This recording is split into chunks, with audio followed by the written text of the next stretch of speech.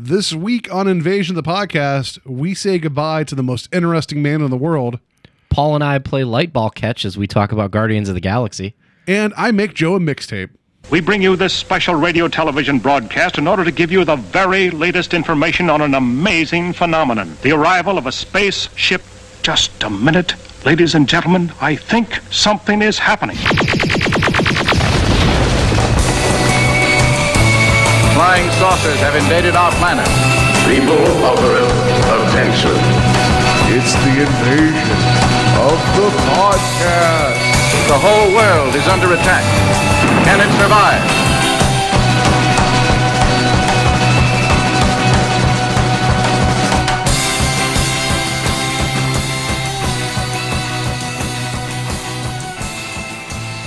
And welcome to Invasion of the Podcast, where we're trying to take over the world one listener at a time. I'm sorry. I was going to say, to my left, I'm going to do this way. Joe, do you have any tape, Peters? And then you'll be like, Scotch tape? Like, why'd you ask for Scotch tape? Like, I don't have that. What was the whole thing? Like, why'd you even ask about that? Why would you? Does Scotch tape is very specific. Yeah. And then I'm Paul. No, shut up, you're crying, Stedman, which is not a quote in the movie, just how I felt in the last 20 minutes of that movie. Guardians of the Galaxy 2, I was wiping tears away from my face, and I looked over at Mary, and she was like moments away from a full-on downspout of sad. It's how weird is it that these superhero movies are just coming at you in the third act at the feels, man? Like Logan ended on a note like that. Yeah. Guardians ended on a note like that. You know, it's like and we'll talk more about that too, because I mean I knew whatever they did something there that you're supposed to do with the sequel. It hit me harder than I was expecting, and I don't know why. But we'll talk about it hit that. me, but it didn't hit me that hard. We'll talk about it. Did you just like shed like a single tear, or was it like no tears at all? Like, no, there's no tears. No, Joe's a real man. He doesn't. No, cry. I've cried in movies before. Was it Logan? Did you cry at Logan? I did get a little emotional at Logan. Logan was tough. That was a rough one to get through. Yeah, so we'll talk more about Guardians 2 here in a minute. Spoiler alert, there's going to be, lots of spoilers that we already spoiled. Well, no, we didn't spoil that much. Do you know why they are called spoilers? Oh, no, a movie in which something sad happens a little bit, and then we never said it was sad. We just said we kinda, that's true. Yeah. It could have been happy tears. Could have been happy tears. And then Mary was moments away from laugh crying in the theater. Yeah. So, real quick, Free Comic Book Day was this past weekend. Yeah, this weekend was Free Comic Book Day. If you guys missed it, don't worry. You have 362 days till the next year. So yeah, so we were at Carol and John's in West Park in Cleveland. Cam's Corner, sorry. Yeah. And Joe was taskmastering it up and walking around. It was hard to do Taskmaster this time because the rain was very constricting. I didn't get my costume set up right the way I wanted to. The cape was choking me half of the night. So, and I feel like part of that's my fault because I had drank 2 of the Brew Kettle beers that were brought there as part of the whole thing. They had a Power Man, a Black IPA, and a Iron Fist Pale Ale, not Pale Ale. Yeah, it was a Pale Ale. Was it a Pale Ale? Anyway, yeah. I drank both of them quickly because the artwork's awesome. If you put them side by side, they're like kind of fist bumping or high fiving, so it's great because they're friends. But I drank them both real quickly on an empty stomach, so I'm helping Joe get his costume on, and definitely things weren't adding up. As the evening went on, it's no big deal. Yeah, so it was harder to maneuver there because it wasn't like a convention floor where it was a little more open. You know, I felt like we could kind of venture to an area that would be easy to walk around. When we were standing in the store, I was literally tucked in, like holding my shield, and then at one point, I know I walked by and I bumped something with my sword, and somebody fixed it. I felt really bad because I had my sword slung across my back and it's hanging out a little bit, and I'm just like, ah. And then, my shame. This will redeem you for the Dazzler. For the Dazzler was who was it? Was your buddy? Did you know? I didn't know. Oh yeah, my buddy Danny. He was dressed up as like a Peter Parker / Spawn, not Spawn. No, he was Venom. Well, he was Peter Parker. He was the black suit emo Peter Parker from Spider-Man 3. That's what really threw me off because I was like, nobody would dress up like that. Nah, he would, and it's awesome. And the other thing that kind of threw me off was like he had a name badge that said press, and the photo was an animated photo from like Spider-Man the animated series, and I didn't read it because it was like really small, but the photo the guy in the photo had like blonde hair. Oh, So I was like, oh, he's got to be Eddie Brock because Peter doesn't have blonde hair. So I was like, okay, he must have an Eddie Brock press badge, and I couldn't see it, which and would read make it. sense for what you're thinking. And yeah. then plus he's got the Venom symbiote on there, and I was just like, because he wanted to get a picture. I was like, oh yeah, absolutely. And then I was like, anything for Eddie Brock, and he's like, it's Peter Parker. I was like, oh my god, I was like, yeah. I'm like, I felt. You should have been bad. like, thanks, Skeletor, and walked away. Yeah. I'm like, well, whatever. enjoy your Skeletor picture, yeah. I mean, but like that almost feels like that's something Eddie Brock would be upset about too. Be like, or no, Peter Parker, like because it's just like Eddie Brock, be like, I want to be Parker so Well, bad. it was Peter Parker, Yeah. and if he stayed in character, he probably would have punched me. That's true. They would have been all angry because of the dark suit. But I felt bad Yeah. because I don't know. Yeah. But yeah, it was a good time. They had a lot of artists there. Jeff, who was on the show last week, Mm-hmm. and again, thank you, Jeff, for coming on. That was a lot of fun. He was there doing sketches the first night, and I bought one of his MODOK prints. I will put it up. It's awesome. I love it. I really wish I had $300 to get that MODOK print. Yeah, 'cause that relief was awesome. I like the physicalness of it was what really impressed me, like the carving. And Yeah. I think that would have looked sweet on the wall. Yeah, it is really sweet. But I mean, I got the print, so it's not $300, but I value my print. Mm-hmm. Steve was there selling his Groot print. That was amazing. Mr. Saturday Night Slasher. Yeah, Yeah, that Groot print was really cool. It was funny because I told you before the show, like I was standing in line. I think I was standing in line. No, I wasn't standing in line. I was waiting for you or my fiance or somebody, but I was just kind of standing around doing Taskmaster things, like observing everyone. like just tasks. Yeah, like, and were actually, you assigning tasks. to my people? whole plan now is that I can draw like everyone in that room. So Yeah. next year, I'm just going to show up as Taskmaster and draw everything. I like that. I like that a lot. But Yeah, you don't need Jeff Ritchie's relief. You're just going to Oh. go ahead and make it yourself. you weren't there. It was funny. I was walking in, and there were a group of people were like, "Yeah, Taskmaster," and I was nodding and smiling, and then this one guy was like, "I don't know who that is," and this guy's like, he's like, "Oh, he's so cool. Like he could watch you, and then he just basically can just copy anything you can do." And I turned around, I was like, "I'm watching you," and I did one of these With the eyes, with like, the eyes eyes pointing on at them, him, yeah. like I'm watching you. But and they were like, "Oh," but no, when I was standing in line, there was a couple like off to the left of me somewhere, and they were talking about Steve's print, and they thought it was really cool that because he did the mashup of Say Anything and Well, yeah, it's Baby Groot holding up the actual the Walkman. Walkman in the pose of like Yeah. Say Anything with John Cusack. but they were like, oh, look at that, and they totally got the Say Anything reference, which I think like there were probably some younger people there who probably were like, it's just holding a Walkman. Yeah, I mean, like, and Steve called me out, which I appreciate. Like, as he's there, he's like, I was listening to the last episode,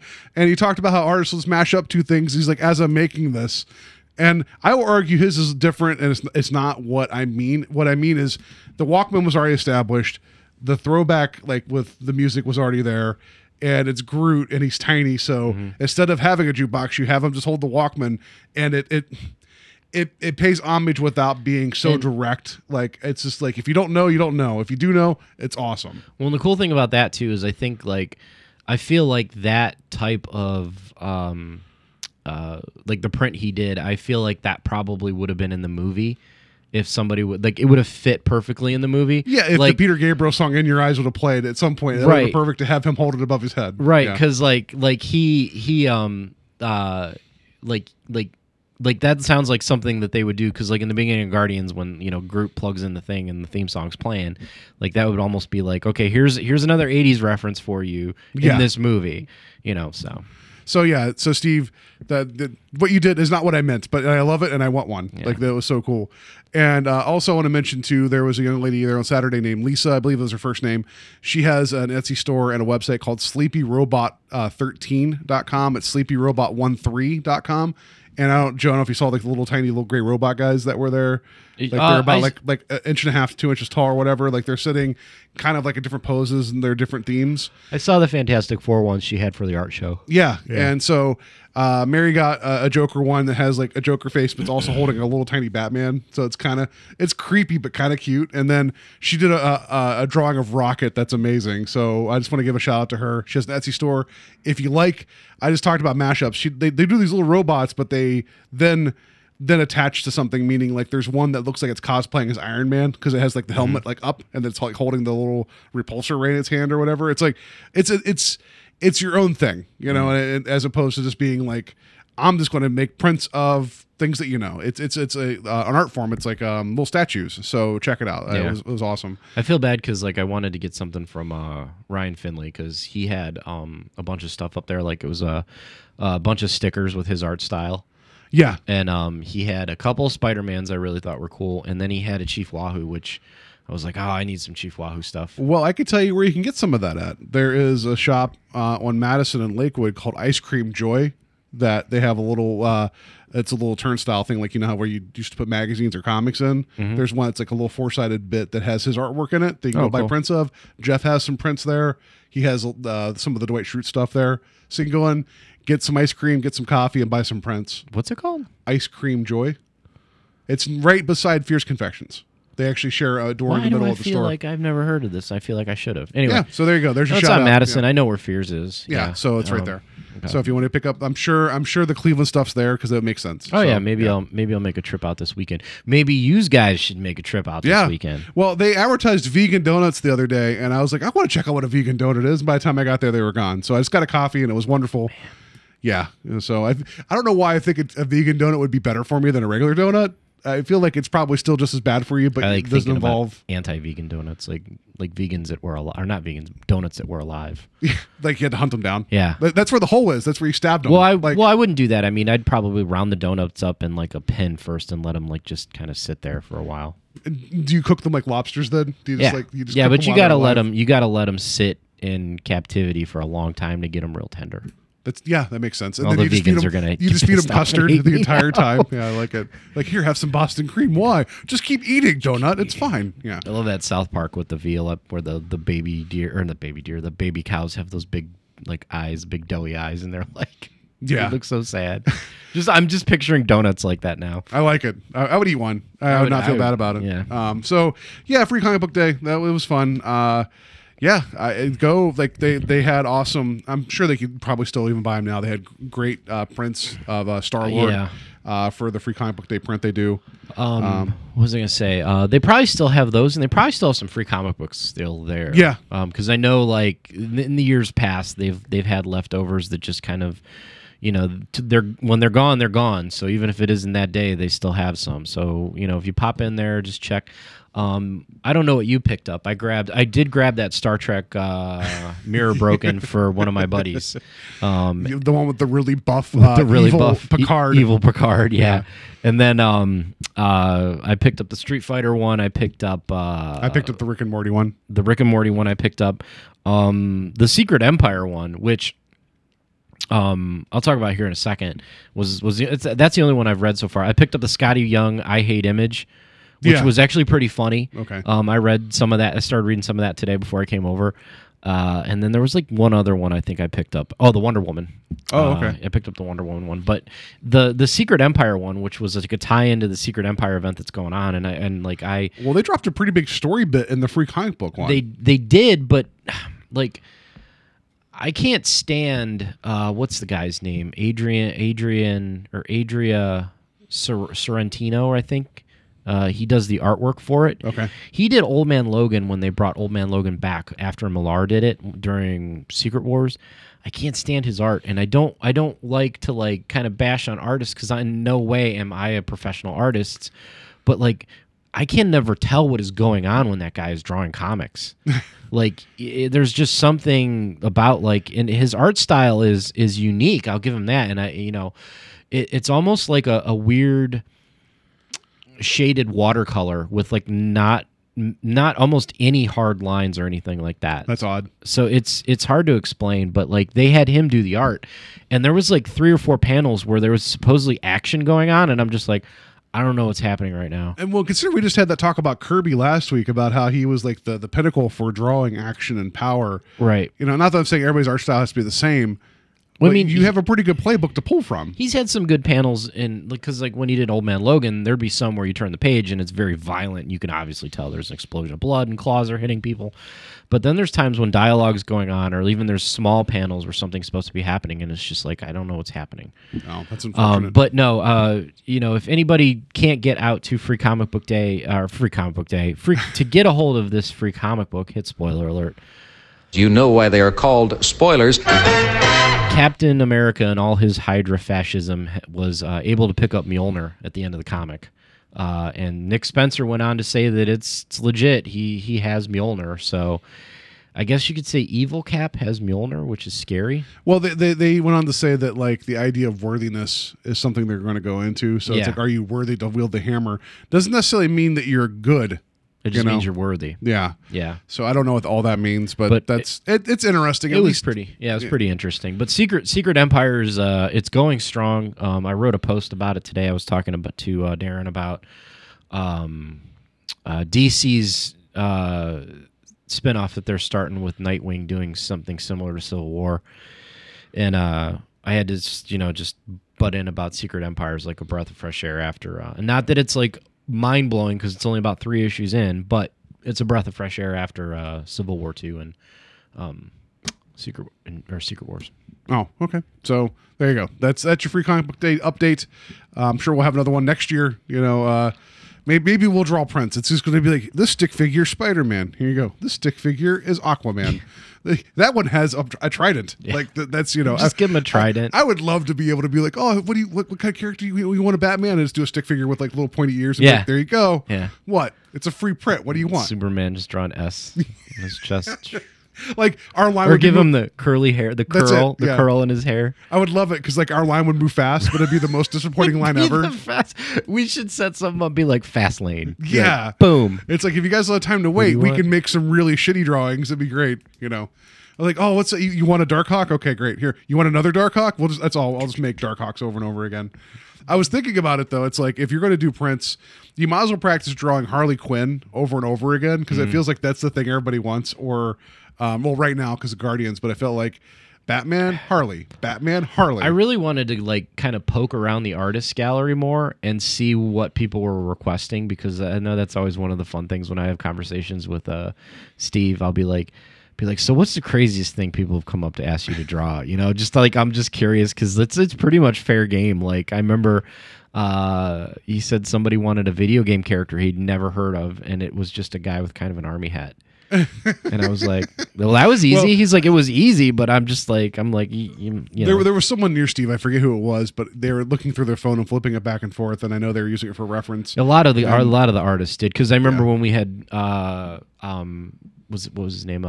Rashid Abdul. No, Abdul. I forget his full name. Abdul Rashid. He did Darkhawk for us, and he looked up Darkhawk, so. But this guy, he was flipping back and forth, and he was drawing a Reinhardt, and it was just like one of those things where it's like, I don't know if he knew who Reinhardt was, but the one he was drawing was awesome, and it's like I almost want to been like, can I just have that? That would be great. If you look at Reinhardt, because we got a little Funko Reinhardt right here, Reinhardt definitely has like Darkhawk's helmet on. Absolutely, I love the brief aside. Of Overwatch, and I'm sure we talk about Blizzard all the time. Even though Reinhardt isn't always the tank I run with, I love everything about Reinhardt. I love his look. I love his attitude. Something about like that kind of like steampunk tech kind of. It's not even steampunk. It is like, a steampunk tech kind of in a sense where like he has a hammer that has thrusters on it, which makes no sense. No, like you swing the hammer and apparently you need jet thrusters on the back of it to make it swing harder. That makes it badass. That is a very steampunky thing. And then he has a rocket on his back, and it's just like he's basically just a steam knight, and I love it, and I love his attitude. He's always just upbeat and ready to go, and I love the look at him. I love the look of him. Yeah, and I love to look at him. So anyway, he's so dreamy. He is dreamy. He's so dreamy. Dreamy and German, just like David Hasselhoff. You look in that one eye. Yeah. Yeah. Anyway, so Free Comic Book Day was a lot of fun. If you didn't get to go to a comic book shop anyway. I'm sure there's awesome things for you to go get. That's pretty much it because that weekend was kind of that. I kind of slept in, and I didn't do much else. Honestly, it was kind of a big night. What did I do on Sunday? I did my typical crap on Sunday, like your grown-up stuff? Grown-up stuff. Just like grocery shopping. Attaching leather patches to a tweed jacket, sitting in with the. I did start working on another costume. So. Oh, okay. All right. So that will actually tie into news. Let's go ahead and get there.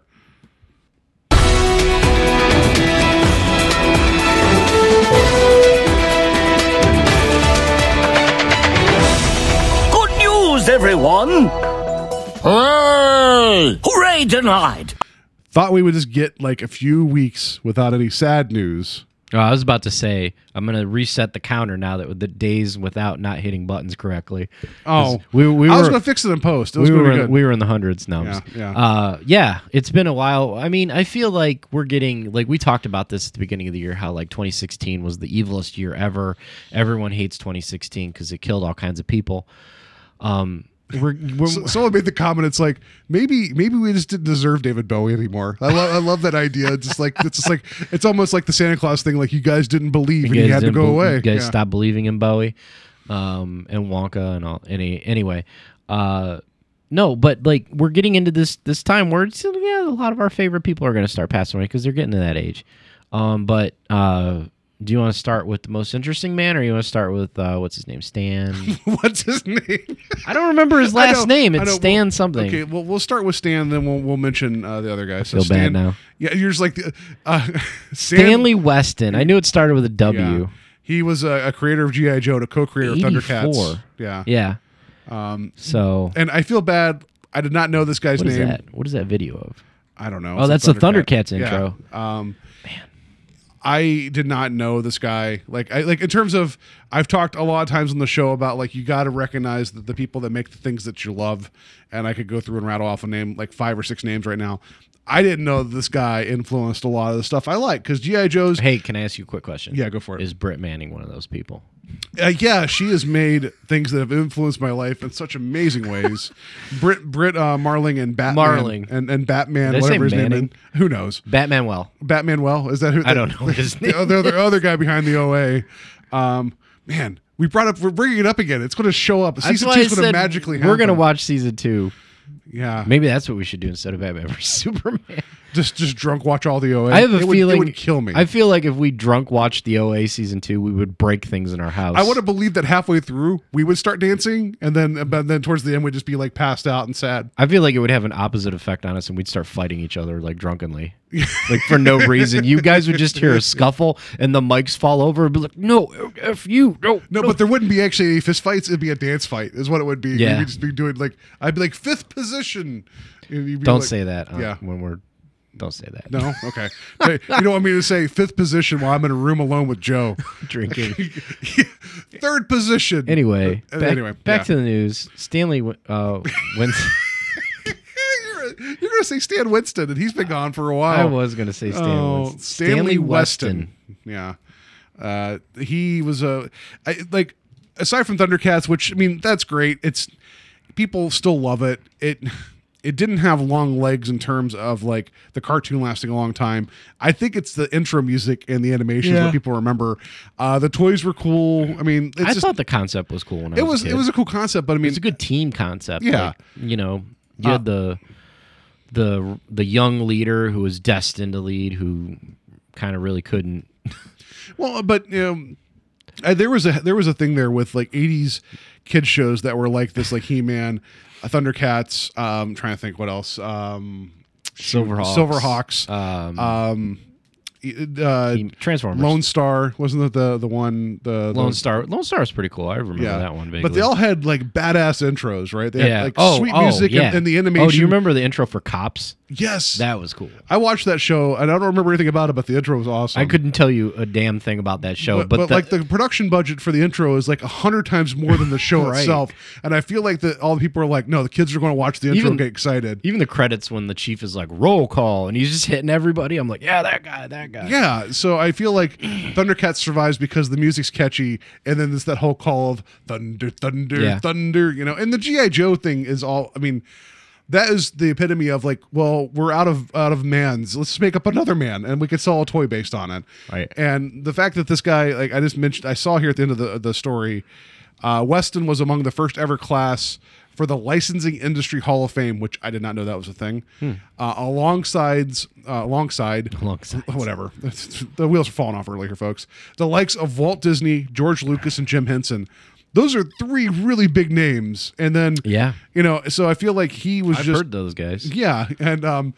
And Stanley Weston was associated with that in terms of marketing and selling toys. Like that's ultimately, I know this is why this stuff exists. I like this picture. It looks like this jet is actually a bracer that Duke is wearing. Yeah, it's his jet arm. He's pointing and it's flying.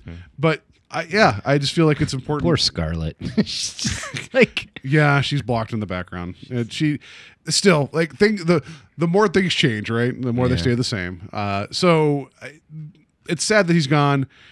I feel like this is one of those things that I probably should have known before now and should have appreciated it before now. But it's important to note that someone that created a thing that we all love is now gone, and appreciate the impact that they had on cartoons and marketing.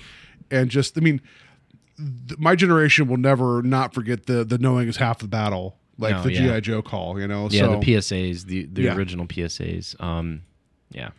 So, and then the other person that had passed away was the most interesting man in the world, the real one, Michael Parks, who 77 years old, whom we've talked about on the show before, who is a tremendous actor that probably wasn't on a lot of people's radars, but he was definitely a cult favorite actor of Quentin Tarantino's and Kevin Smith's in a lot of their movies, and he played I don't want to say breakout role because I guess it was, but he played Texas Ranger Earl McGraw in From Dusk Till Dawn and Planet Terror Grindhouse.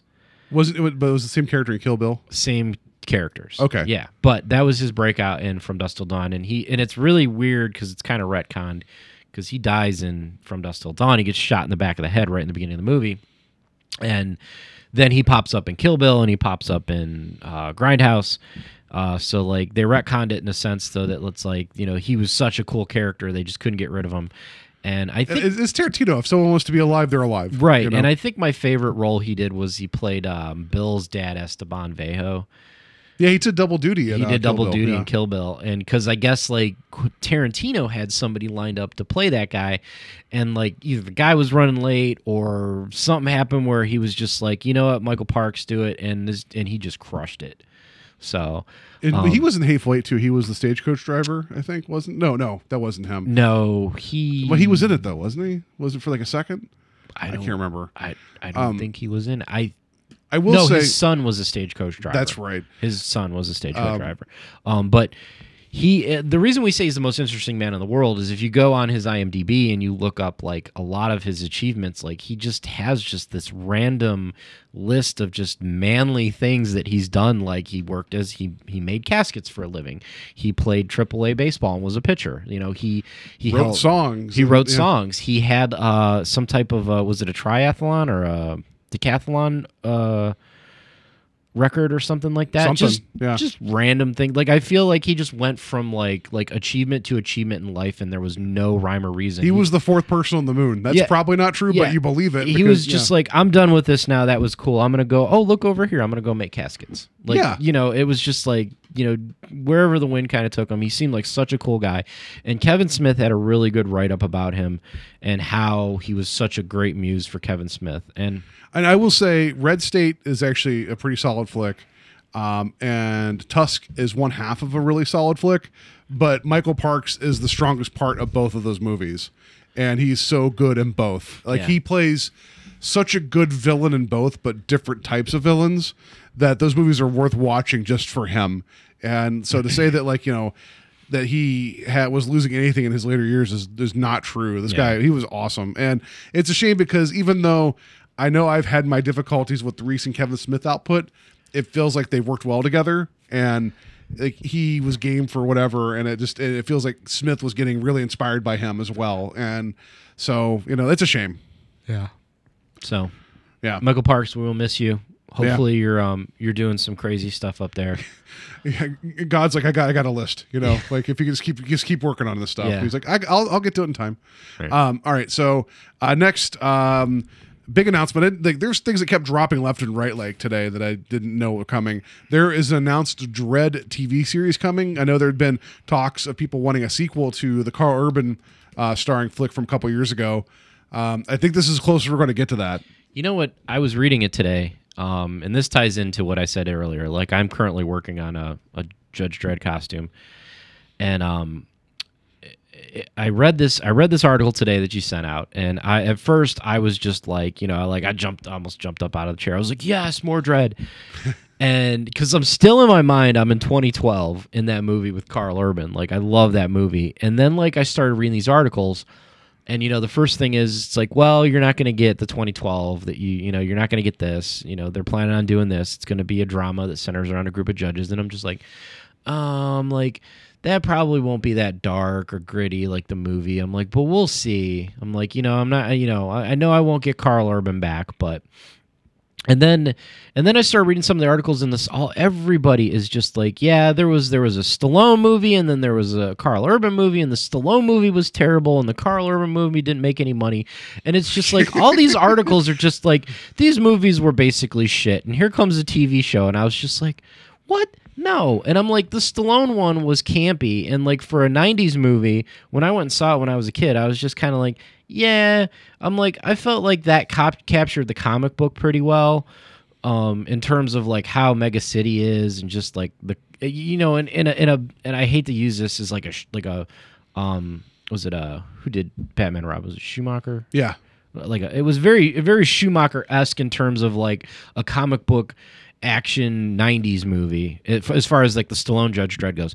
Then we get Carl Urban just kicking ass in Dredd, and it's like, this is what we feel like the character embodies. You know what I mean? Like, yeah. I feel like the two movies, like the Stallone one got Mega City really well, the way that the comic portrayed Mega City, but then like Carl Urban really just killed it as Dredd, as just like this, almost this lone cowboy type that is just like a badass. I mean, you take like, he doesn't compromise. Yeah. Like, there is no point, no matter how much the odds are against him, he is Dredd, and this is what he's going to do, and it's either going to work out or it's not, but he's never going to back off his line. And it's like, it's amazing. And I wish we would have spent more time in Mega City 1 in the new movie, but you could tell the budget wasn't there. Right. And the little brief 10-minute beginning sequence before they get to Peachtrees is awesome. Mm-hmm. Like, and it shows the city, it shows the judges at work, and you get a good sense for the character. I want more of that. I understand that the TV show probably can't be that epic in scope, but this needs to be street level, like, go out, clean the city, then some gray areas, because it's Judge Dredd. There has to be gray, even though the judges are black and white. There has to be gray, you know. And and the fact that they're going to have other judges, like, even, and my point is, even in the movie you had, I forget her name, the new one that was training. Oh, Anderson. How she actually kind of gave a shit, but still wanted to be a judge. Mm-hmm. And it's like, I think you can have those type of personalities in the Dredd universe. And even if Dredd's not the main character, as long as he is a force around. Like, don't do a Gotham thing where you just kind of talk about the hero in the corners. I would be so mad if they do a Gotham thing and they're just like, everybody talks about Dredd, but he doesn't show up. Be like, no, you got to give me Dredd. Like, he doesn't need to be the focus, but anybody can put a helmet on. It's like, there's Dredd in the background. There Look he at is. him. That's him. Don't say anything. Yeah. But no, you're right. Like, Anderson's very different. All the judges are very different, you know. But the thing about Dredd is he is just like, and I mean, to be, you know, I guess like a metaphor of justice is Dredd is a hammer. Like, he just literally is just black and white. There is the law, and he's kind of like unstoppable too. And it's like the combination of that. It kind of like, you know, there's always the phrase, well, you can't escape the law. You fight the law wins, and that's Judge Dredd. Yeah, and it's like, you know, and he has that Batman Boba Fett, like, just like those pieces like RoboCop. He's just got certain things where it's just like,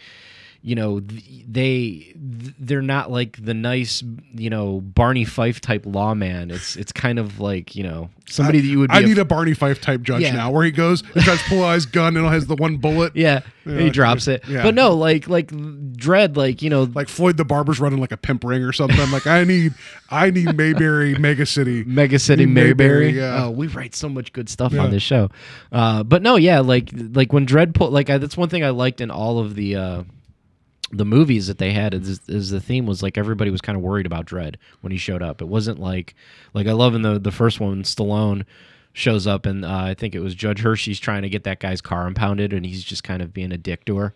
And then the guy turns and looks and he's like, "Oh, Dredd," and he's like, "Oh, wait, no, hold on," and just like Dredd just blows his car up, and it's just like he don't mess around. So yeah, I just here's hoping. One of the executive producers of the TV show was one of the producers on the newer movie. So I feel like, not that I'm saying executive producer has the most say. However, I feel like they knew what they liked about the original project, and hopefully it'll be great. There's no word of the creative team. I would sit down with Alex Garland and pick his brain and be like, what did you want to do next? How would we do this? Because he's the one that wrote the screenplay for the new movie. And Alex Garland's awesome. Like he wrote and directed Ex Machina. That was Ex Machina was really good. And so like this guy knows like hard sci-fi. So I would totally love to, like, it'd be great if they folded him in. It even like Carl Urban is a big name, but he was doing TV when he was doing movies with that show Almost Human.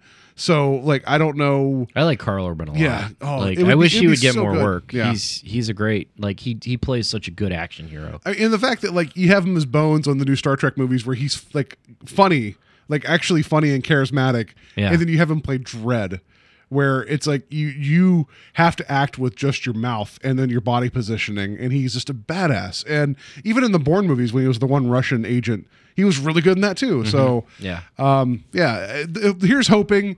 I feel like this is actually not a bad move for Dredd. I feel like making it like an episodic TV show is actually, because then you can even dig in more into ongoing stories, and kind of, it would be amazing if you gave me a Daredevil quality storyline with Dredd.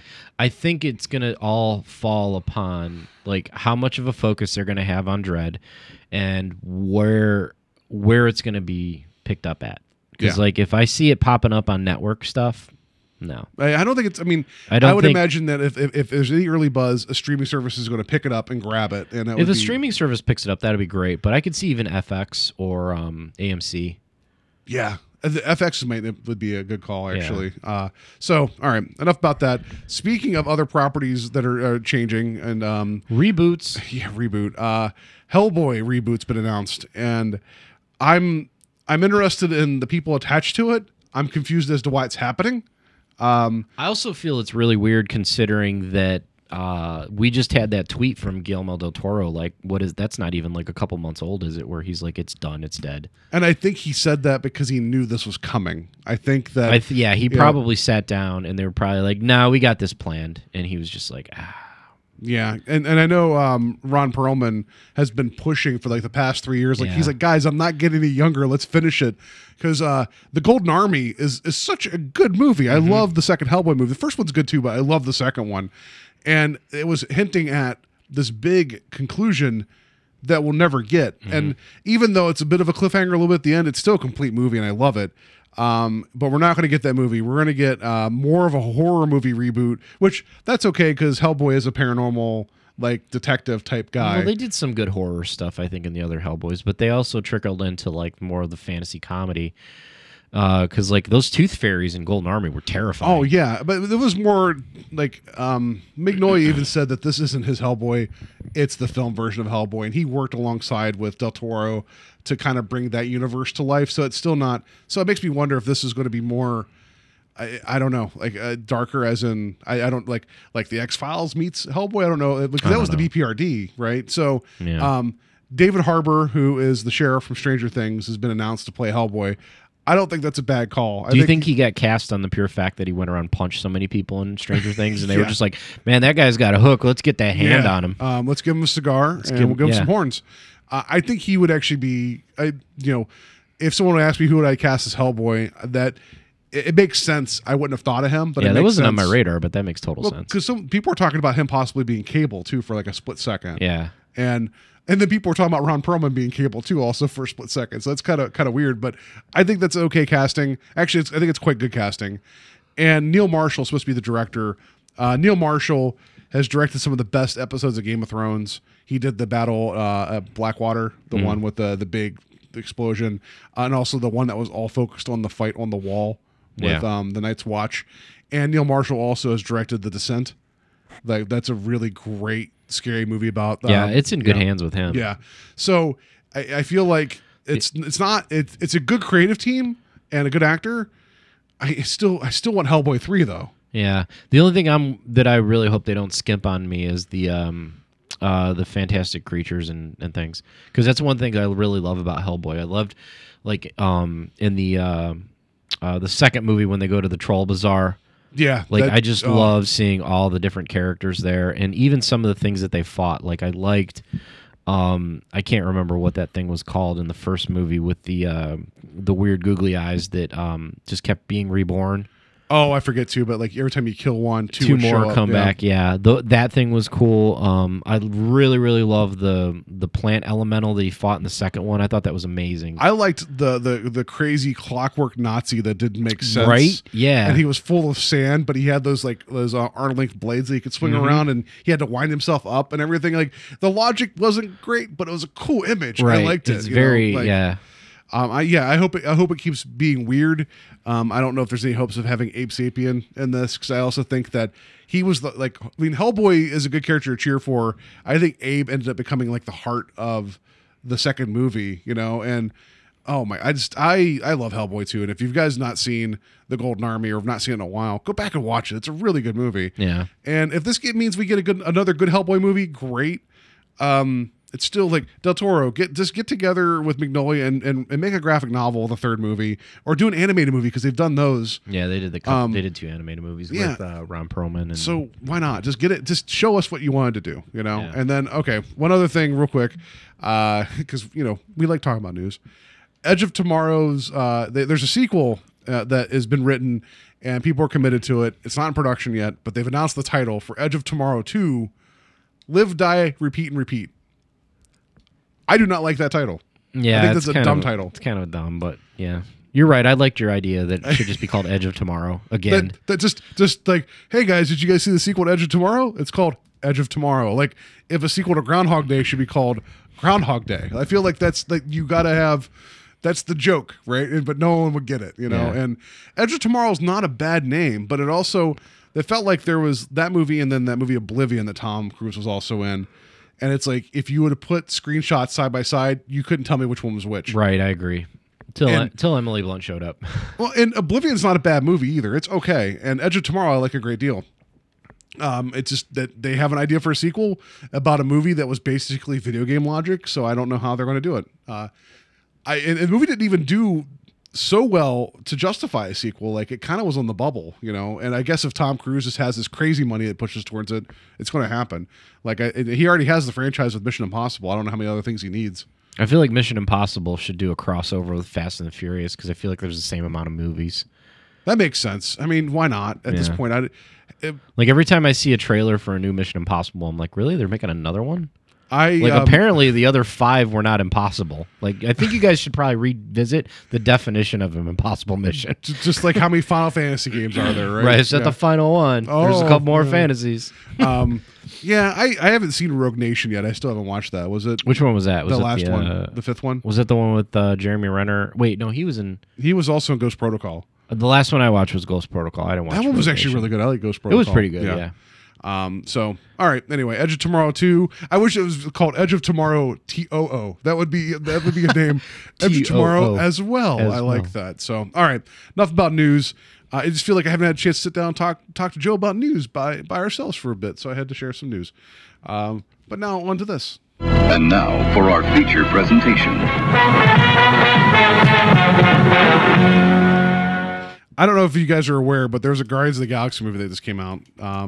And I guess it took up so much box office that like when you looked at like what the remnants were, it was like, and then like if there was like this big pie wedge, it's like there was like 5 other movies and a really tiny piece of pie of what actually made money.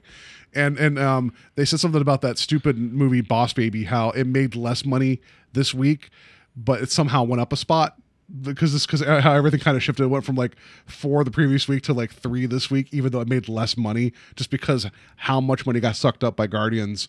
That it was just the movie's doing well, and it's doing like 50% better than the first movie, which is for a sequel.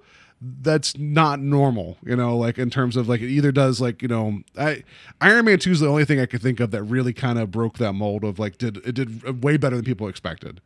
But yeah, it's doing well. Not that they needed our approval to go on and make more of them, but people love this movie. I love this movie. We haven't really talked about it. No, but, yeah, and like I didn't want to like text you and be like, "Oh, what did you think?" or what's going on? But like, I sat through that whole movie and like I'm gonna go see it again. And I told somebody, I was like, because they were like, "Oh, you're gonna go see it again?" I'm like, "Hey, I see a lot of superhero movies a couple times." Here's the thing with Guardians. Like, I sat through that movie and I laughed so much that there were so many bits I had to force myself to stop laughing because dialogue started to continue. They hit the nail on the head with comedy action. Like, it's just like, some of the scenes are just so fun to watch, like popcorn movie wise, where it's just like, stuff's exploding and Rocket's like taking out a bunch of, Ravagers that are sneaking up on his camp. And it's like all this, the fun and games. And then it's just like, you've got, Drax, who I thought Drax stole the show. Yeah. Like, I feel like Drax stole the show. I want to talk more about his interactions with Mantis in a little bit. But Drax, it's like he course corrected from being so literal in the first movie. He's still literal. Yeah. I just think that something about like now everything is like ridiculous to him, where before it was like he was so serious where nothing will get above my head. I will jump up and grab it. Yeah. Now it's just like it's still literal, but he's like laughing at everybody. Everything. Yeah. And I love it. But it's so funny because like some of his lines he delivered, especially with Mantis, would be like funny in a context of somebody trying to be sarcastic and mean, but he's not being mean, but he's not sarcastic. No, not at all. Yeah. For a movie that opens on a set piece of a large space monster fighting, our space Avengers, right? And you don't even see them really. I mean, you do. In the background. In the background as a song from the 70s plays and a little tree dances through all of it. That is James Gunn basically calling a shot, being like, the thing in the background is what every movie that you'd see would end on. We're starting on it, and we don't even care to show it to you right now because you guys want to see the dancing tree. We're going to show you the dancing tree. Yes. And I loved how like there's this coordinated effort in the background of trying to fight this monster, and how it just, it all, everybody kind of had the interactions with Groot, how at one point he picked up a bug and Rocket stopped and was like, no, spit it out. Spit it out, and then another point, when Drax hits the ground, Groot stops dancing for some reason. He doesn't want Drax to see him dancing. Yeah, and it's just so good, and I love the ELO song, Mr. Blue Sky. I love ELO unironically. Some people, I guess now it's fun to like that kind of music and kind of wink at it, but I love ELO, and I was like, and also for James Gunn to be like, there's gonna be teens listening to this music that love it now and don't even like it's almost like the greatest trick ever to be like, this stuff's been here for 30 years, you didn't know it, now you're gonna love it. Yeah. But such a great opening. I love that opening. I love that the whole movie is very organic in the sense that you have them do this job for the Sovereign, and they're basically, you set the stage for the Sovereign being like, you don't screw with them, do your job and go. And then Rocket's like, well, I'm going to screw with them. And that just feels like that's very much his character. And it's a bunch of problems that they didn't have to have, but they brought upon themselves. And that's the perfect way to start a Guardians movie. And I think that kind of fits it out for the Guardians too, is because they always have something happen like that where it's just like, now they have to deal with it. And Rocket would cause like a problem like that. It did the whole like just calling them jerks in front of them and winking and using the wrong eye, and like that was great. And the Sovereign are interesting. I'm sure there's established Marvel canon. I did not know who they were as a race. Like, the Kree I'm familiar with, and the Nova Corps from the first movie, but not the Sovereign. I don't remember the Sovereign that much. Yeah, I don't know. So I did like. For such a serious, genetically superior race, and then when they brought their drone army, their drone fleet out to chase down the Guardians, I still, as much as it's a dumb idea, I love that it's all like simulation based, and it sounds like Galaga as they're all playing in their pods, shooting at the spaceships.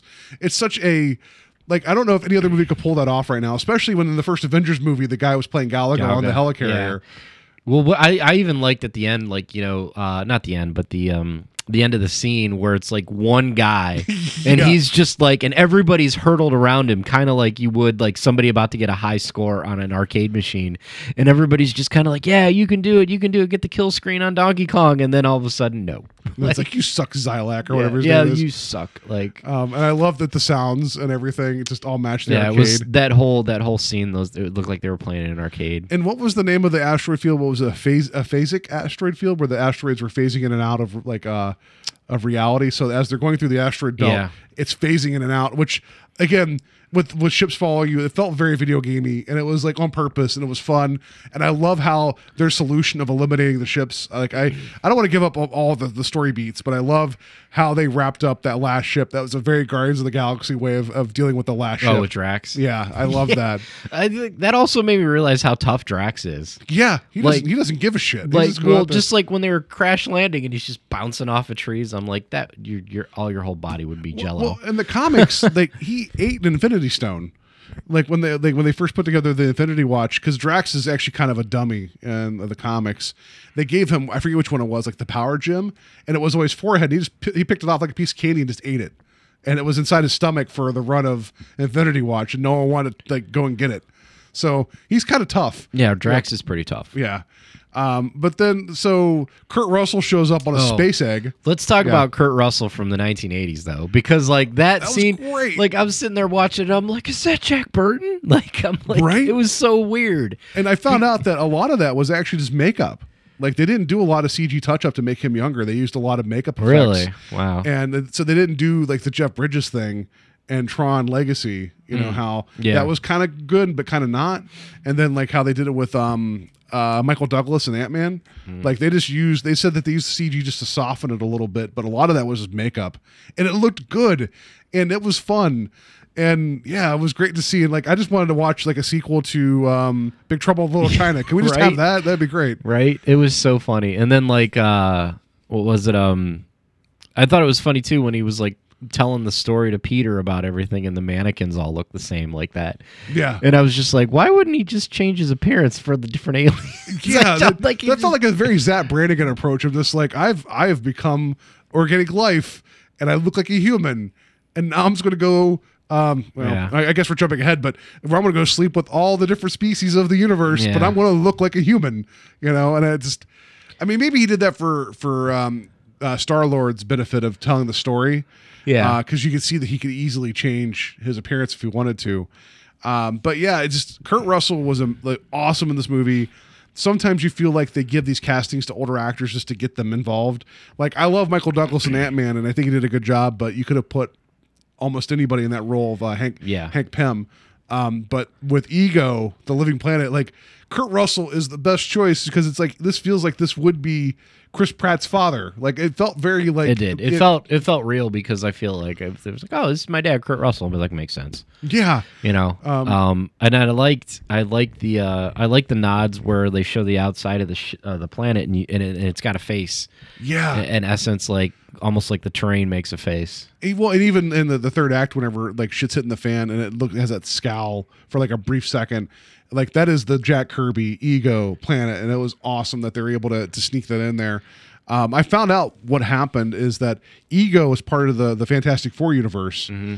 And so James Gunn had to go to Marvel and be like, I want to use Ego as Star-Lord's father. And they're like, we can't. And it's like, can you think of anybody else to be his dad? He's like, not really. So he went to Fox and was like, can we have Ego? And they're like, well, can we change Negasonic Teenage Warhead's power set? And they're like, okay. And then they traded because she has a different power set in the comics. Yeah, she does. And she's more like Cannonball in the movie. Yeah. So that was the trade-off, is that Deadpool got their thing and then they got Ego. Yeah, I remember that. I thought that was good, but it's like that's a pretty good trade. It's a good trade. And what about Celestials? Like, Right? Yeah. that was completely like when they said he was a Celestial, I was like, oh, like Fox. There's a lot of Fantastic Four bleeding over into the Marvel Cinematic Universe. Well, yeah, Fox had that too. I'm really surprised they didn't lock that in with Apocalypse.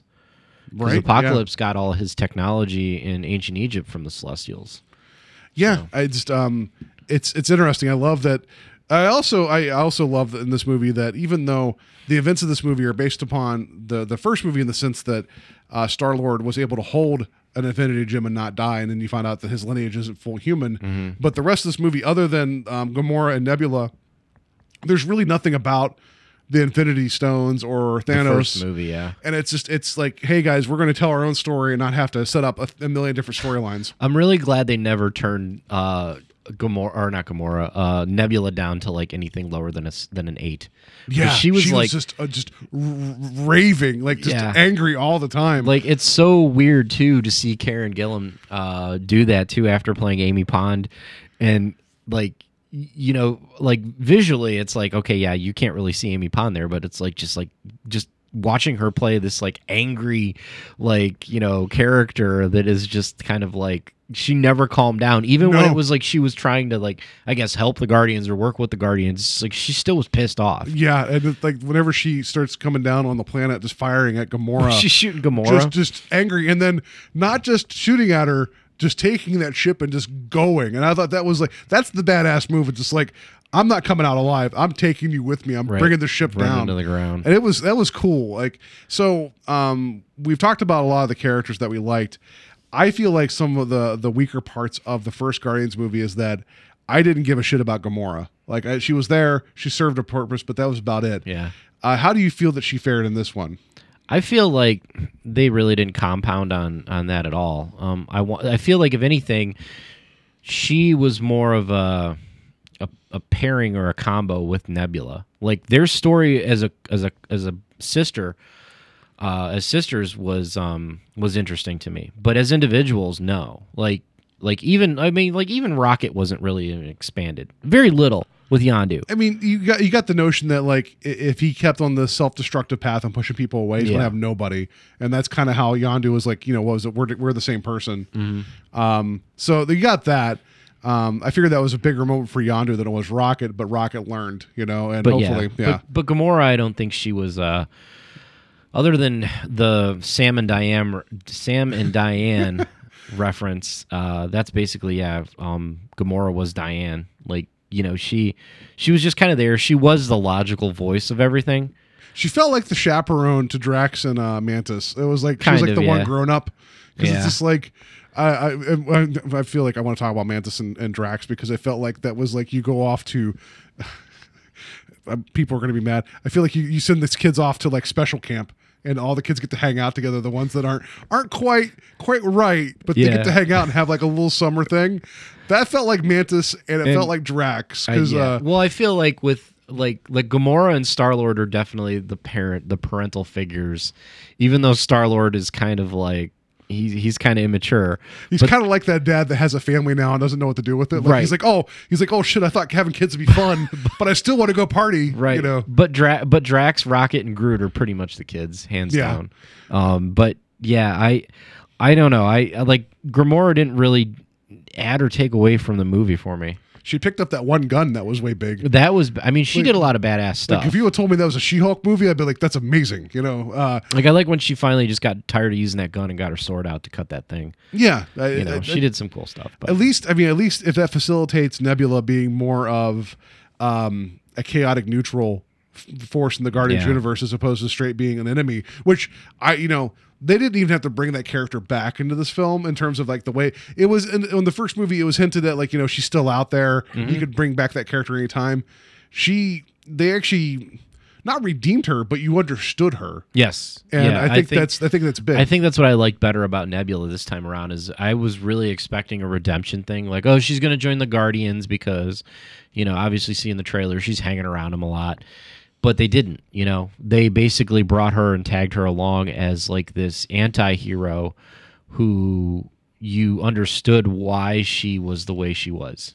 Yeah. So it was interesting. And then now that we talk about it and I think about it, they flushed out Nebula way more than Gamora.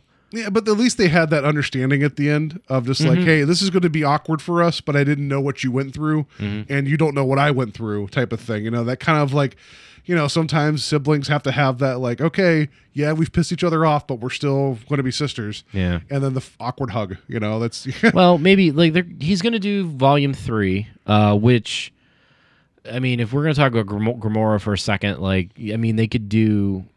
I think they might do Annihilation Conquest or Annihilation. Is it Annihilation? I always get those two mixed up.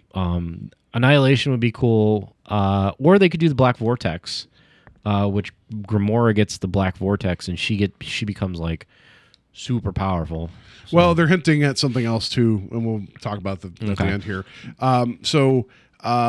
The character of Mantis, I know you had mentioned her before because I wasn't familiar with her. Mm-hmm. She was originally a human in the comics, but in the movie she's an alien. I think that's fine. I think it works perfectly fine. Think that works.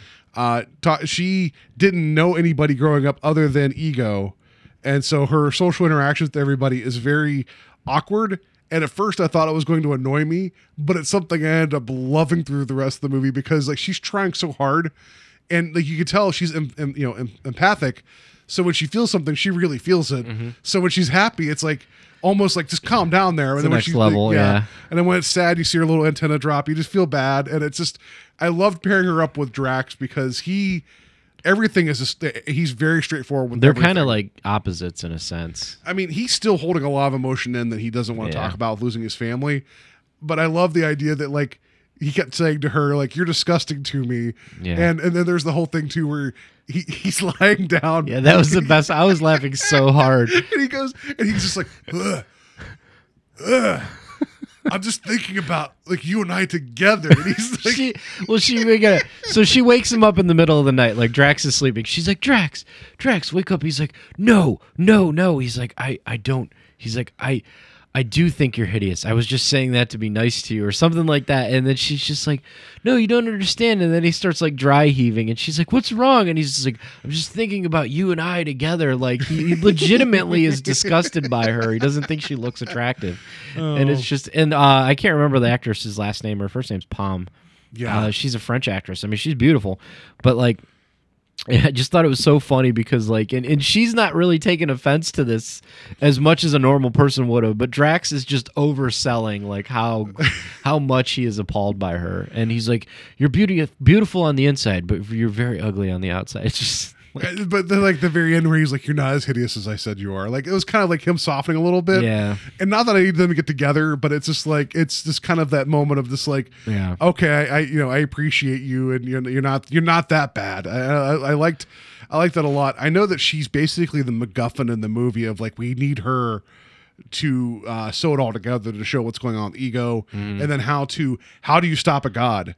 Like she was there to stop him, and even though that got convoluted, she had one purpose. But I feel like going forward, having someone that with her power set and her outlook, if they keep her around, which is implied, that'll be a lot of fun. Yeah. Well, she's definitely around for the Avengers. Oh, really? Okay. Yeah, she's scribed in for the Avengers. Okay. Because I mean, the pretty much the Guardians are gonna all come down to Earth, So yeah, I mean that's the assumption because pretty much everybody's casted for it. Well, except for Michael Rooker. I thought he was. Is he cast? Like, I thought he was. I could be wrong. Well, how are they going to bring him in? I don't know. Well, let's talk about Yondu for a second. Yeah. Like, I like that they used Yondu's Ravagers to kind of like introduce the old Guardians, which that made me so happy. Sylvester Stallone was Starhawk. Yeah. Which was really cool to see him show up. Like they run into each other on a planet. You see there's other Ravagers, and Yondu's not really a fan of, or isn't really liked by the other Ravagers because of something he did. And then the one guy, I can't remember his name. It starts with an M. It's the crystal guy. Martinex, I think. Martinex. Yeah. That's Michael Rosenbaum. See, and who's the name? What? He played Lex Luthor on Smallville. Oh, okay. Yeah, and like you can't even tell because he's all CG'd. Yeah. And then like, but anyway, so then you start to get Yondu kind of questioning everything, and then Taserface, which they did a really good job of making fun of Taserface because I mean, like, come on, you're already watching a movie with talking raccoon and a guy's named Taserface, and he's proud of his name Taserface. Yeah, like, he's like you will have no fear of the name Taserface. But so he gets feels like a Hotmail account I would have had when I was a kid. I'm like, that's a cool name. Yeah. But he gets a coup going, and then you get Yondu kind of like coming to old school Yondu and doing heroic things again. But I loved the scene with Baby Groot. Why? I love when they grab everyone on the ship who is not mutinying with them, and they have Groot in the little cage, and they're like, "What do you want to do with this thing? Should we kill it?" And he's like, "No, it's too adorable." And I just laughed because I'm like, if you needed to seal the deal anymore about selling those adorable toys, like the plant is so cute. Yes, we know. And like even Taserface can't kill. He can't kill adorable Groot. Yeah. But I mean, I feel like they did that with Rocket too. Like I feel like Mantis was like completely in love with Rocket. I love that everybody kept calling him a fox. Like no matter well, what. No, didn't she call him an angry puppy? Yeah, she called him she's like, I love your puppy. She's like, I love your puppy, and then she's like, can I pet him? And then like and he goes to pet him, and he bites her. He's like, that was a practical joke. I made that up. Like Drax. Yeah, I need to watch that again. Just his face, like he knew what was going to happen, and he's like eating that yogurt, and he looks at her, and he's like, yeah, go ahead, pet him. But you mentioned Yondu doing good things. The sequence of him kind of having his way with the rest of the Ravagers in terms of like he got out, he has his arrow, he has his badass Finn, which I like. Organically, they brought it in, it was cool. You know, I like that, and just how you just saw the arrow travel all over, and how he's killing everybody, but it was so beautiful. I loved. Like slow motion, like everybody's falling. It's like and it's just really neat seeing the trails and everything. And I dug the way it looked, and it was very hypnotic. And like it's those moments right then and there that I wish Warner Brothers would be like, oh, we could like this movie is what Suicide Squad should have been. And it just, you know what I mean? Like, I know I said that about that before, how they're trying to like kind of ape Guardians, but you needed this movie where like no one in the universe gives a shit about these guys, and they're going to save it anyway because it's the right thing to do, and they don't all get along. Like, come on. Like, one of the things, and this ties into Yondu a little bit, because like obviously, the movie kind of culminates when you discover that Ego's trying to do bad things, or I guess bad things. I don't know. A planet would probably want to do that anyway.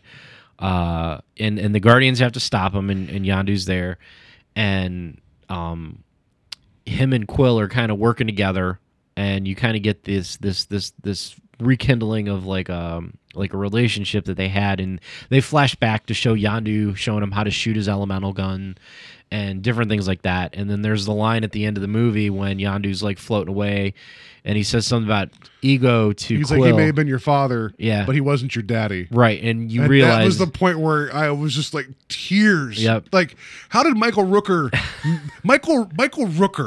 like Merle Dixon, like Henry, Portrait of a Serial Killer. I've watched this guy like supposedly snap someone's neck and leave him for like dead. Like, he is not a pretty man. No. Like, just making me just want to cry. Like, and he was the antagonist in the first movie, and he was kind of comedy relief in the first movie. But you could almost kind of tell, because like every time he always kind of like, he had that type of fatherly thing where it's just like, your kid keeps pissing you off, but you're not going to discipline him to the full extent. Yeah, and that's why they called him out in the Ravagers. They're right, like, and that's you're kind never going of after Quill. And I kind of knew that because it was going to culminate to it. But yeah, like you definitely get the vibe that Yondu was happy to raise Quill, or there's more of a connection to it than that. So that's kind of what hits you in the feels. And then like one of the best lines in the movie though is I know what you're about to say. Yeah, he's like. Well, because they're floating down. They're floating down, the and he's like, "You look like Mary Poppins." And Yondu's like, "Was he cool?" And he's like, "Yeah, he's badass." And he's like, "Hey, y'all, I'm Mary Poppins." Yeah, and it's just like, well, all right, Disney, that works. I love it. He's just holding his arrow, floating down. Yeah, he's just floating down like the umbrella, and like he's so proud to be Mary Poppins. It's hilarious. Yeah, I love it, and so you have the juxtaposition of Ego having his son, and then you have Yondu with like basically a father-son relationship. How did you feel? Like, I feel like Kurt Russell was very endearing and kind of like, yeah, I know I'm a god, but I'm your dad, and here's what's happened. And then, then he goes along and says, "Oh, I wish I didn't have to go put the tumor in your mom's head." I feel like that was a cop out to push the story further. That was the only bit. That was the only bit I didn't like, because like I'm like, there's no reason you should have said that. Yeah, and like, because like the whole time I'm like, I was waiting for a turn somewhere. I was waiting for something to happen with the Sovereign. I was waiting. I don't know. I didn't know if Ego was going to be, as nice as he was through the whole movie, playing, energy ball catch with his new son that he just made up with and found, and he was like so nice to everybody else. And then like he explains everything to Peter about stuff, and then like it's almost like he kind of like takes more of this omnipotent character role towards like the beginning of the third act, where it's not so much like I connect with you on a human level as a father-son. Then he just starts to, act like how I would imagine a Celestial would act, where they're just like, you know what, I'm going to try to take over other planets because, I live for eternity and, I'm bored. Yeah. So, and then it's like he disregards like Peter in that sense. And he's like, well, I just kind of needed you for this. And I honestly think he was going to kind of try to do like a Darth Vader thing, which was another I think so too, yeah. Which is another thing that I want to bring up is a lot of people, and Steve brought this up, is it has a very Empire feel in that sense. Like you had, Ego as Vader and Quill is Luke, where you had, come rule the galaxy with me. Yeah, son. he's like, I wanted you to be by my side, but I guess I'll just use you as a battery, type of thing. And I just thought it was odd for him to be like, I think that you could have approached, I guess you as a viewer needed a reason to dislike Ego, even though you found out what was happening later with all the other kids that didn't work out. That's pretty dark. And then he was adamant that he did love Peter's mother, but he's like, I went back 3 times. If I would have went back for a 4th, I wouldn't have come back. And I feel like they could have built something in there saying, I knew she was sick, but if I would have went to her side, I would never be doing what I'm doing now. Almost like he's still like putting himself in front of her. Yeah. But it just felt like that was like the one thing of like, I already got Peter eating out of my hand. I can just tell him I killed his mom. Like that felt very. You knew, like, they should have explained why he said that I killed your mom, because then there would have been like something. Maybe he needed him to. Maybe like they could have explained it like he needed to get him to an emotional state to get a certain kind of energy out of him. Something, because otherwise, something. It was just like when he said that, I was like, why would you reveal that? That's like, the only sour point in the entire film. But I love that immediately Chris Pratt's reaction is like, all right, guns out, boom, boom, boom, boom, boom. Like he just lights him up. Like it was awesome. Like I love that. No, that was a great reaction. But like, I didn't understand that, and then like I feel like with him killing all those other kids that just didn't work out, like I would have liked more of a tie-in or a backstory to explain why Peter's mom was the one. You know what I mean? Because clearly he had mated with like tons of other alien species. Well, he kind of talks about it when he's talking about the song Brandy, about how like she knew all the songs, like all the words to all the songs, and like you really get this genuine thing that he really did care about her. Yeah. But only in so much of how much it kind of reflected on him, and that like in the sense like he had a greater purpose. But and I find it funny too that song Brandy, which is one of Mary's all-time favorite songs, is like the key point of this movie. And it's not a forgotten song, but it was definitely a one-hit wonder. But then they have like a 3-minute conversation about the lyrics and how it ties to. It was like he did talk about that song quite a bit. It was interesting, and I also love that when they're talking about it, he basically said this is the greatest song ever written into the universe. I love that notion that you have a god that can make his own planet, but still really appreciates late 70s like rock, like soft rock. Yeah. Like it was a weird moment, but I loved it. It was such a humanizing moment in a way. It was very humanizing, and to have Kurt Russell do it too, because like you could have got any actor that probably was never around in the 70s, or maybe they were super young in the 70s, but like to actually have, because I love listening to Kurt Russell explain things in movies. I don't know why. Like whether he's a cowboy or he's Jack Burton or whoever, like just the way that he kind of just like he lays it out. Like, like when he was telling Billy Bob Thornton about like how he just needs to get out of the bar. It's just the way that he just kind of lays stuff out. Like, Kurt Russell gets your attention. Right. And it's like the only other person I could think of that'd be great would have been Jeff Bridges. And I feel like they're almost the same person at times. I think Jeff Bridges would have been good too. Yeah. But just have the Dude Planet where he just kind of walks around in a robe. But he was already make White Russians at the will, Obadiah Stane. Yeah. Although, hey, speaking of like other actors, what about that Hasselhoff cameo? Right. That totally caught me off guard. That was funny. That was really funny. Especially because the story that they told, and then knowing that on the actual Guardians soundtrack, there's a track at the very end called Guardians Inferno that has Hasselhoff singing. So I like that they brought it in. That was a fun little quick like 80s because I mean of course Star-Lord would recognize David Hasselhoff. Like I thought that was just a fun movie, and even the big showdown at the end when it became a big CG fest where they were having the power showdown between them. That it all felt earned because this is the light that they're pulling from that's of this planet. Chris Pratt's character's half that, and Ego is all of that. So you actually got like this epic scale of gods fighting each other that I feel like, and here I am going to shit on DC, that when they get to those moments, they don't feel earned. This felt like it was like, this is building up. And also the fact that they kind of said, here's why this is happening. This will probably never happen again with Star-Lord, because we were explaining away why he doesn't have this ability, because it'd be way too powerful, you know? So I dug it. And then also his creation that he made to fight Kurt Russell. The Pac-Man, yeah. Okay. It was such a... It was really telegraphed, but it was wonderful. It was really on the nose. Yeah, I just of all the things he could have made, like I thought that was great. So, and then at the end with the Yondu's funeral, I don't know, like that should not have got me as worked up as it did. I love that they had the callback to the little gem bauble that they had from the first movie, and then the troll that he was given because they switched out the gem, and he still had it. Like he must have appreciated Quill's trickery, and then. I don't know why with this one Ravager they have a funeral that causes all space fireworks, but then the 80-70 killed in that ship, no one gave a shit about them.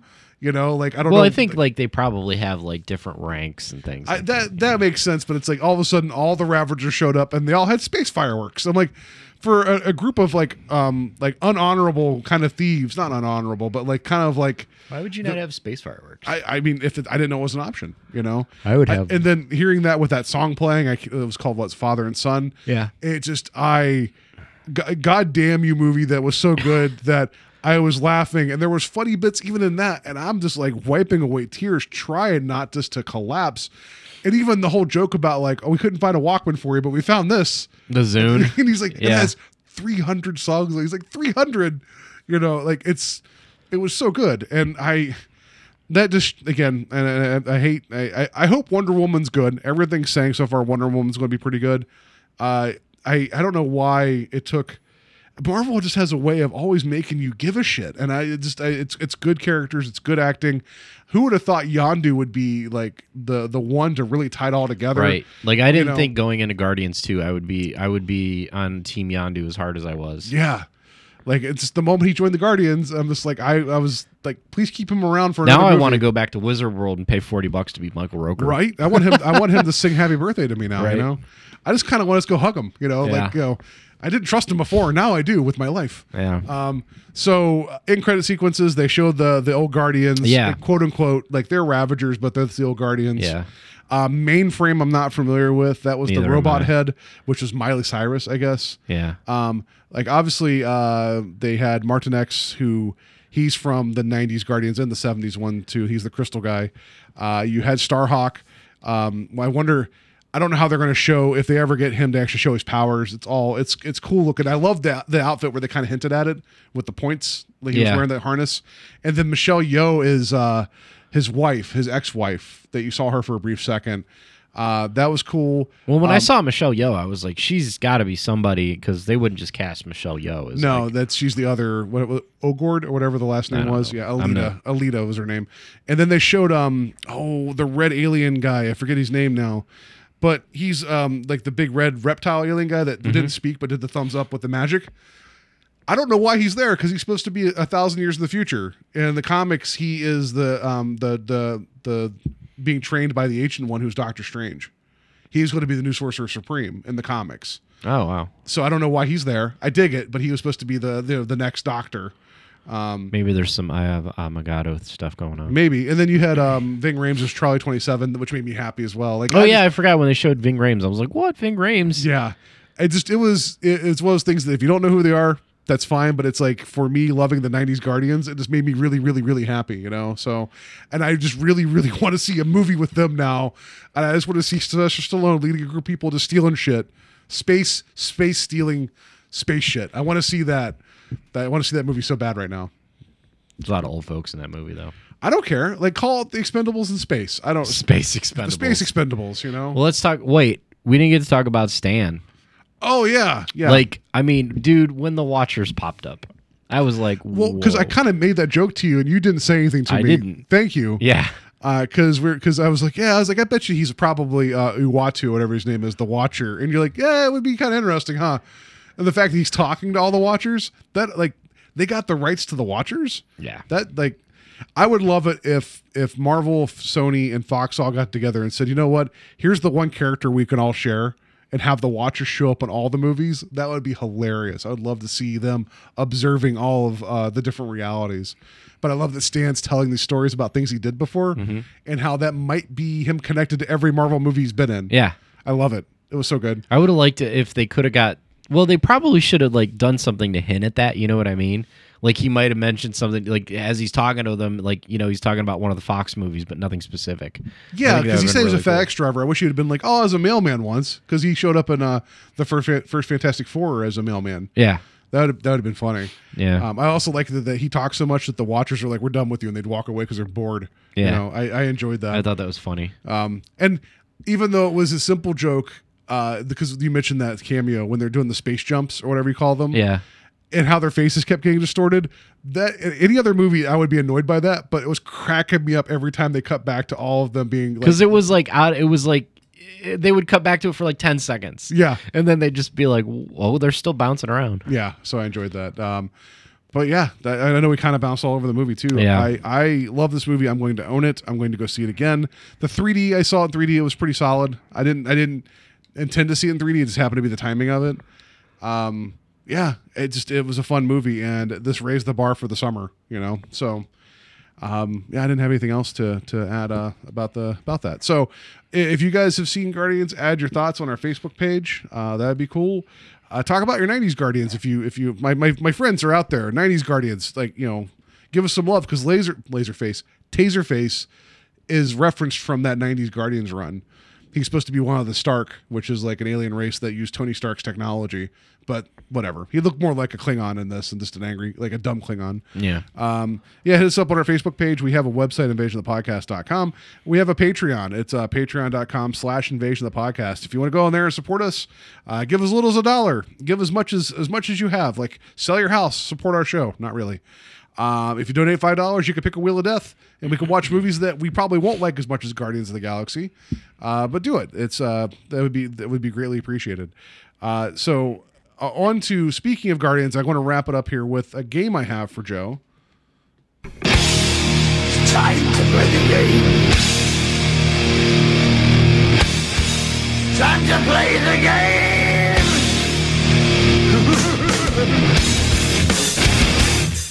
I've not told Joe the game. It involves mixtapes. So here's the deal. Since Guardians of the Galaxy has the 2 mixtapes, I decided to make a mixtape for 10 Marvel characters. Right? Oh, okay. So this started off as 5, and then I kept thinking of more characters. Do you have sound bits, or is this no? just... okay. As you see, there'd be way too many sound bits to do. So what I'm going to do is I'm going to try to do this. You know how like you have the touchscreen games at like BW3 where they give you like a question and then they'll start removing answers as they go along to show you the real answer.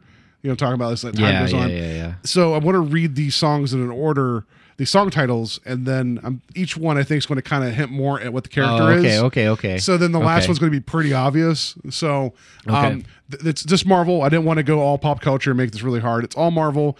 There are some heroes. There are some villains. Okay. There is one female in here. I wish I could have thought of more, but I'm actually 2 females in here. And it could be, you know, mutant, non-mutant, all of that. So it's a lot of things. So we'll start off with the first one. First song, Teenage Dirtbag by Wheatus. Okay. Second song on this mixtape is Even the Losers by Tom Petty and the Heartbreakers. Third song is Photograph by Def Leppard. Fourth song is Dancing on the Ceiling, Lionel Richie. Do you know who this is? No. Fifth song is Spiderwebs by No Doubt.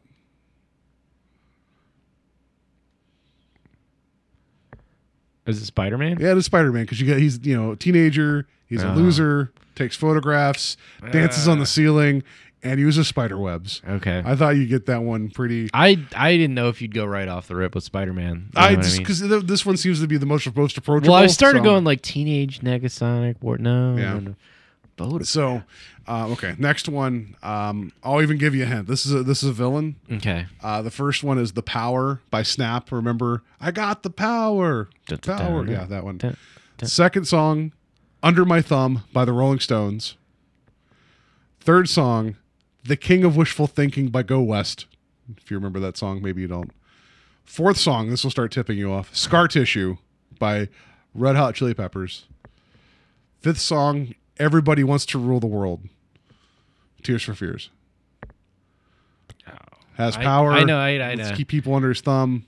Is it Doom? That's Dr. Doom. Okay. Yeah. So I figured the scar tissue would. Yeah. Well, I was starting to think of people who had scars, and then Everybody Wants to Rule the World. Well, all the villains want to rule the world. Yeah. Okay. Well, then I'll give you the other villain I have here too. Right. Actually. Okay. So, first song, Money Talks, AC/DC. Okay. Second song, Big Time by Peter Gabriel. Third song, Sharp Dressed Man, ZZ Top.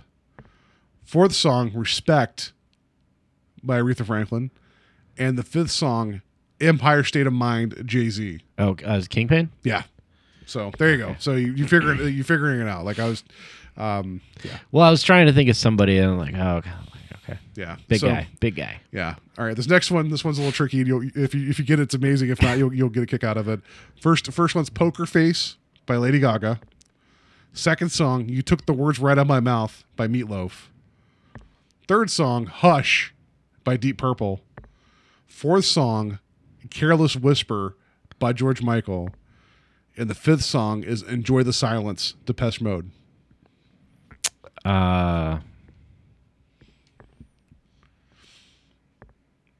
Very serious face, doesn't say a lot. Black Bolt? Yeah, there you go.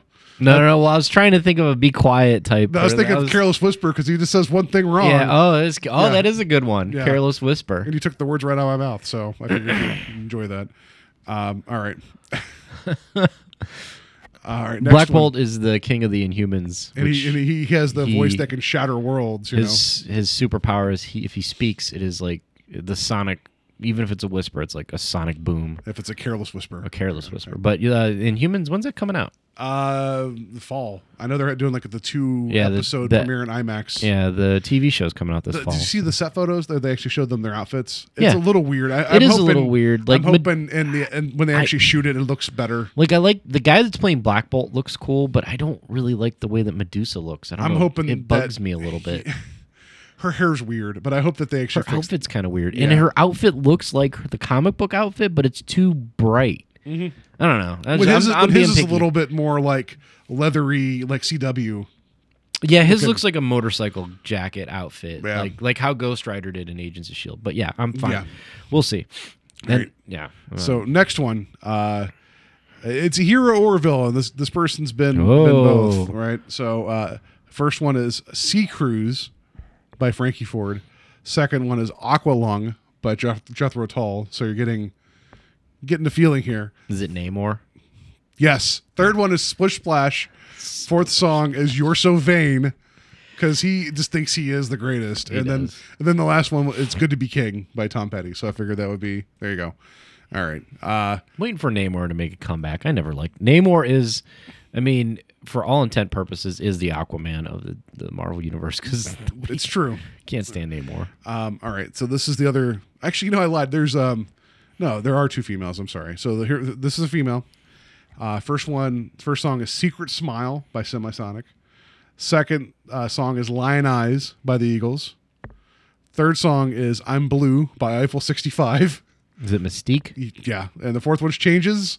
And then the fifth one is I'm Every Woman by Whitney Houston. Figured that'd be appropriate, right? It's Mystique. She is every Mystique woman. is every woman All and right. every man and every dog, animal, child. Right. All right. Anything that's alive. Can she turn into animals? I don't think so. I think it's just humans, or humanoids. Next one is number one song is Money by Pink Floyd. Number two is Party All the Time by Eddie Murphy. Oh, is this Tony Stark? Yeah. Number three, She Blinded Me with Science, Thomas Dolby. Number four, Kickstart My Heart, Motley Crue. And number five, Rocket Man. I just figured if we didn't get to that point. Those are really good. Yeah. Yeah. Rocket Man. Okay, so we'll do the next one here. First one, Blowing in the Wind by Bob Dylan. It's Rainin' Men by the Weather Girls. Rock You Like a Hurricane by Scorpion. Walking on Sunshine, Katrina and the Waves. Is it Storm? Number five, Walk Like an Egyptian.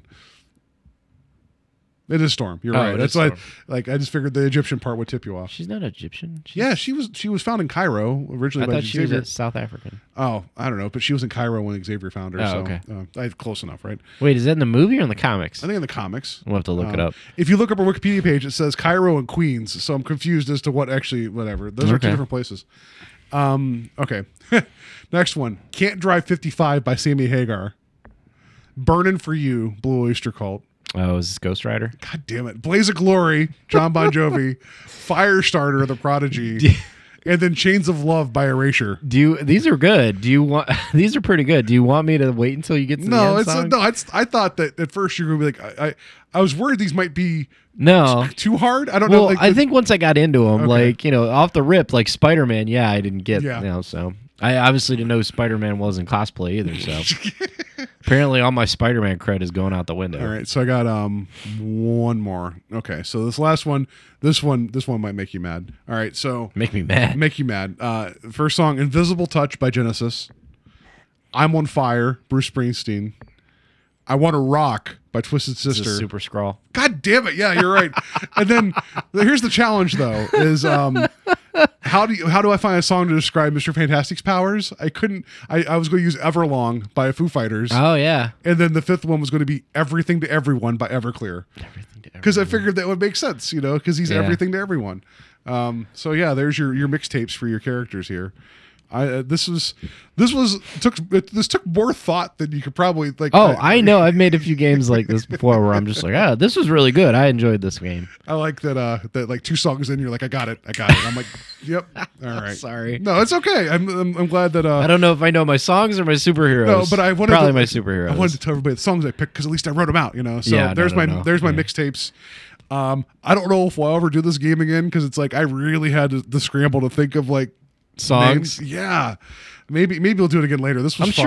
I'm sure if you had an idea of a word, you know what I mean? Like fire. You could just type in songs with fire. Yeah, but I didn't want to do that and pick songs I didn't know. Like I didn't want because I was trying to make this. Yeah. Well, there's a lot of songs out there if you pick the right words. Well, that's true, but I was trying to find things that like one that I knew and then 2 that I had a pretty good idea you knew, because I know some of our music tastes are right.